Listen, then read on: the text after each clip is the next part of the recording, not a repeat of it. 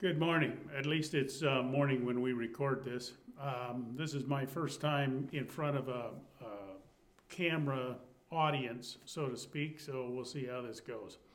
I'd like to start by introducing you to my friend Jerry. Jerry is a good friend. He's Canadian, but we won't hold that against him. He and I ride motorcycles together, and we go exploring out in the desert. Have a lot of fun. We have a lot in common. Our conversations usually go to current events and his philosophy of life, and we've had some good discussions about that. I've been able to share my testimony with him, and he knows some of my church background. His is that he grew up in a Catholic church, and he was an altar boy, and he attended Catholic school. And he has hard feelings because of some of that, and has, for the most part, pursued a spiritualism outside of Christianity. As we discuss subjects, I've been able to share my biblical worldview with him, and a lot of that he agrees with. The morality and a lot of concepts that originate from the Bible, he has adopted and fully agrees with. These things are not unimportant, but as I share with Jerry, I've asked myself, what is really important? All of us would probably agree that there are a lot of things taught in the Bible that are important. Today, I would like for us to look at what is most important. As we work our way through this passage, and that is 1 Corinthians 15, we're going to see what is important and why. Now, before we start, let me give you a brief background on 1 Corinthians. Corinth was a city like Panama. It was in the middle of an isthmus. They would transport goods across this 4.5-mile isthmus from one boat onto a wagon onto another boat. And so there was a lot of commerce going on. People from all over the world would come through Corinth, and there was a lot of vice going on as well.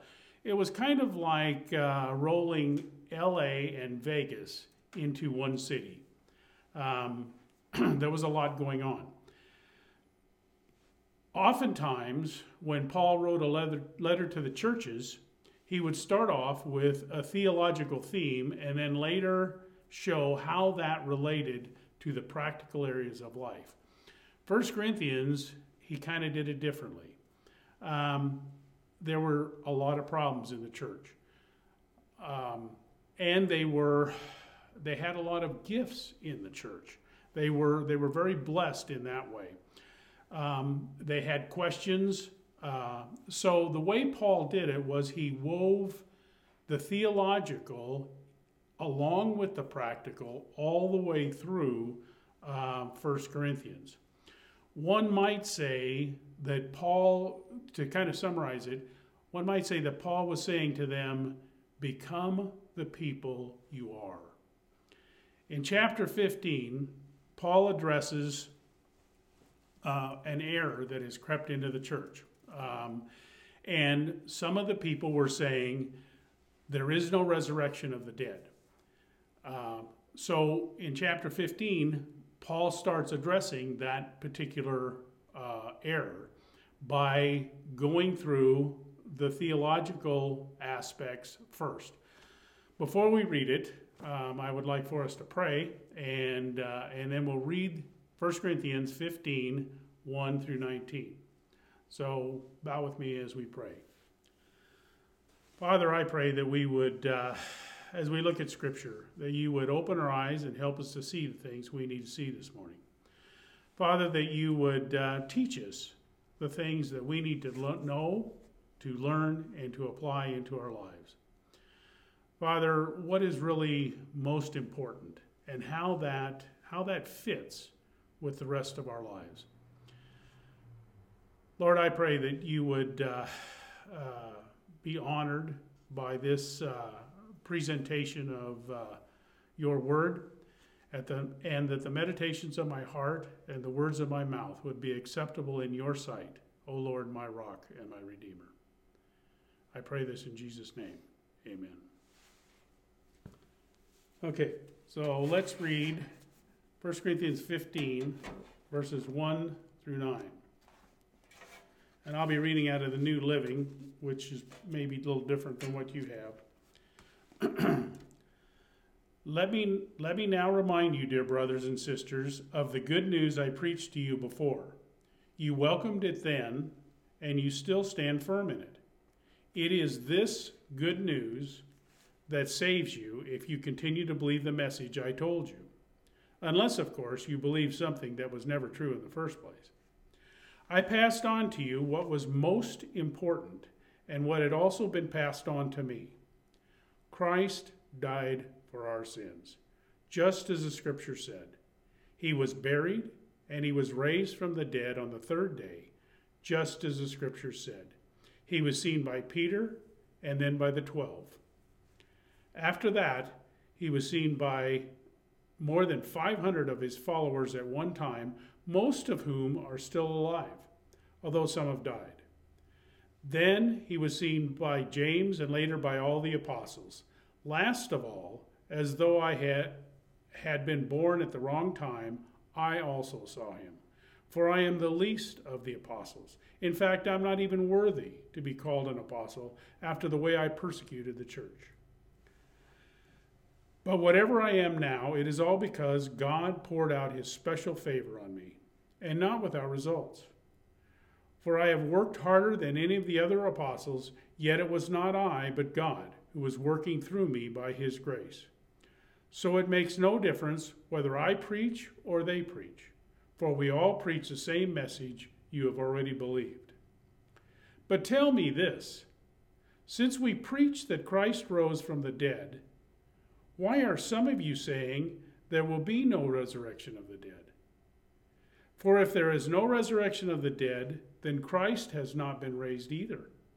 And if Christ has not been raised, then all our preaching is useless, and your faith is useless.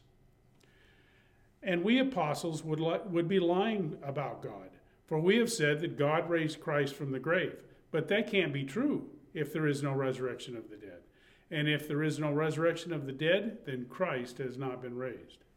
And if Christ has not been raised, your faith is useless, and you are still guilty of your sins. In that case, all who have died believing in Christ are lost. And if our hope in Christ is only for this life, we are more to be pitied than anyone else in the world. But in fact, Christ has been raised from the dead, and he is the first of a great harvest of all who have died. Okay, so what I'd like us to do is to kind of work our way through this. What Paul says is most important, and he talks about the gospel message. The first thing that I'd like to point out is some translations say in verse 2, it is this good news that saves you. That's this translation, or are being saved. It is present tense. It's an ongoing process. Our salvation begins at conversion, and it's being worked out in our lives every day as we live, as God molds us and shapes us into the people he wants us to become. And ultimately, our salvation is completed when we meet Jesus and are with him forever. It's an ongoing process beginning at conversion and ending when we go to be with Jesus forever. The gospel, this good news, was embraced by the people who were to make up the church at Corinth. But because some were saying there is no resurrection, Paul was questioning if some might not really have believed the gospel. Now, the thing about the gospel is it is both simple and profound. So simple that it's contained in 2 verses. So profound that the ramifications of it are in the entire New Testament. When Paul says he received it, some of that happened on the Damascus Road. And some of it happened from other sources. When Paul addresses, in chapter 11, when Paul addresses the problem of the Lord's Supper and the way in which it was being abused by the church in Corinth, he said, I received from the Lord that which I also passed on to you. And so Paul was always considered himself a direct recipient of revelation from God. He says that he was born later than the rest of the apostles, but he always asserts that his instruction and revelation came directly from God. He never got it secondhand. Now, in verses 3 and 4 is the heart of what is most important and the gospel message. He starts off by saying, Christ died for our sins according to the Scriptures. This historical event was predicted centuries before. One of the passages is Isaiah 53. There are a number of other passages as well. Jesus was the long-awaited Messiah. He became God in the flesh to pay the penalty for sin. There are 2 aspects we need to consider about this. First off, there is a just God who will one day judge us all. Our sinful acts will require a just God to sentence us to death. There's no getting around that.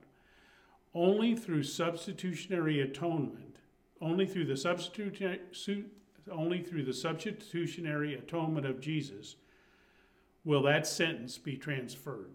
That's the first point. The second point is that Jesus died to save us from the power of sin.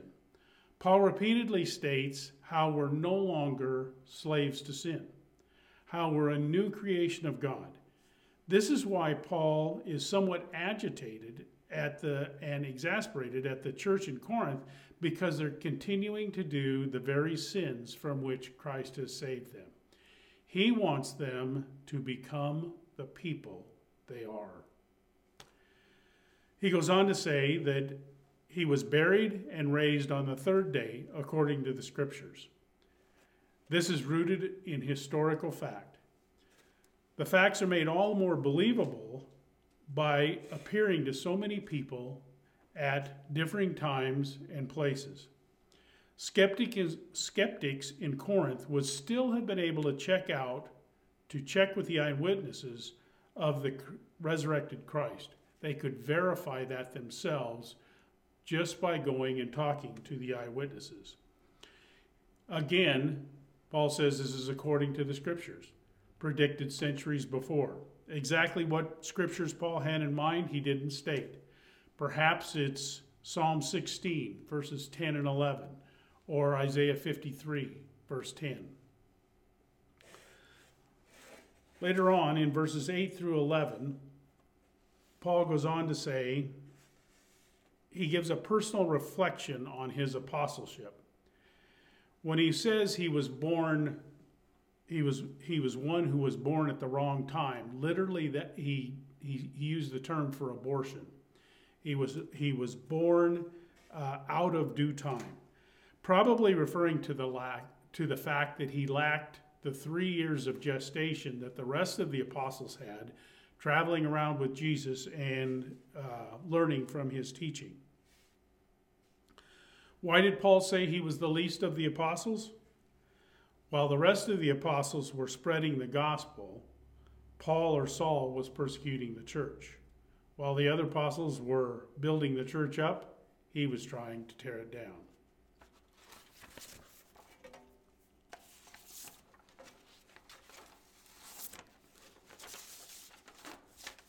All of Paul's successes he attributed to God's grace. And we are no different. We are a product of God's grace. Whatever we have accomplished, whatever we have become, is because of God. There is no such thing as a proud Christian. That's an oxymoron. We can't be proud because God is working in our lives. It's not us doing it, it's God. God's grace needs our response to become effective. Paul responded to God's unusually great grace to him by offering back unusually great service. Paul adds two important things about the gospel at the end of this paragraph. It is the same message as the rest of the apostles. What the Corinthians heard was not unique. It was not something that Paul made up or had given just to them. It was a universal message. Same for everyone, regardless of who or where you are. And the gospel is preached. The overwhelming way in which the gospel is spread is by proclamation, by it being proclaimed to people. In verses 12 through 9, Paul specifically addresses the error that has crept into the church and was being circulated there at Corinth. It was a common belief among the Greek culture that there was no resurrection of the body. Well, Paul uses logic to show how central the resurrection is to the gospel. If there is no resurrection of the dead, then Jesus is not raised. And if Jesus is not raised, then your faith is useless. Paul and the rest of the apostles are liars, and there is no deliverance from sin. If there is no resurrection, then the dead have perished. If Jesus has not been raised, Christians are the most pitiful people on earth. If somehow there were a news report to come out across the news with the headlines that a tomb has been found and bones have been found in it, and it has now somehow mysteriously been verified that they are Jesus' bones, Christianity would fail. It all rests on the death, burial, and resurrection of Jesus. That is all part of the gospel, and it is central to the belief of Christianity. You take that out, there is no Christianity. Our hope is beyond the grave, an eternal presence with God. But that doesn't happen unless our sins are atoned for, regardless of how much we desire it. There has to be an atoning of sin. Wanting it won't make it happen. We need the reality of our forgiven sin. Now, why is all this most important? There are several reasons, probably more than I came up with, but here's about 5 that I came up with. Without Jesus, death, burial, and resurrection, there is no Christianity.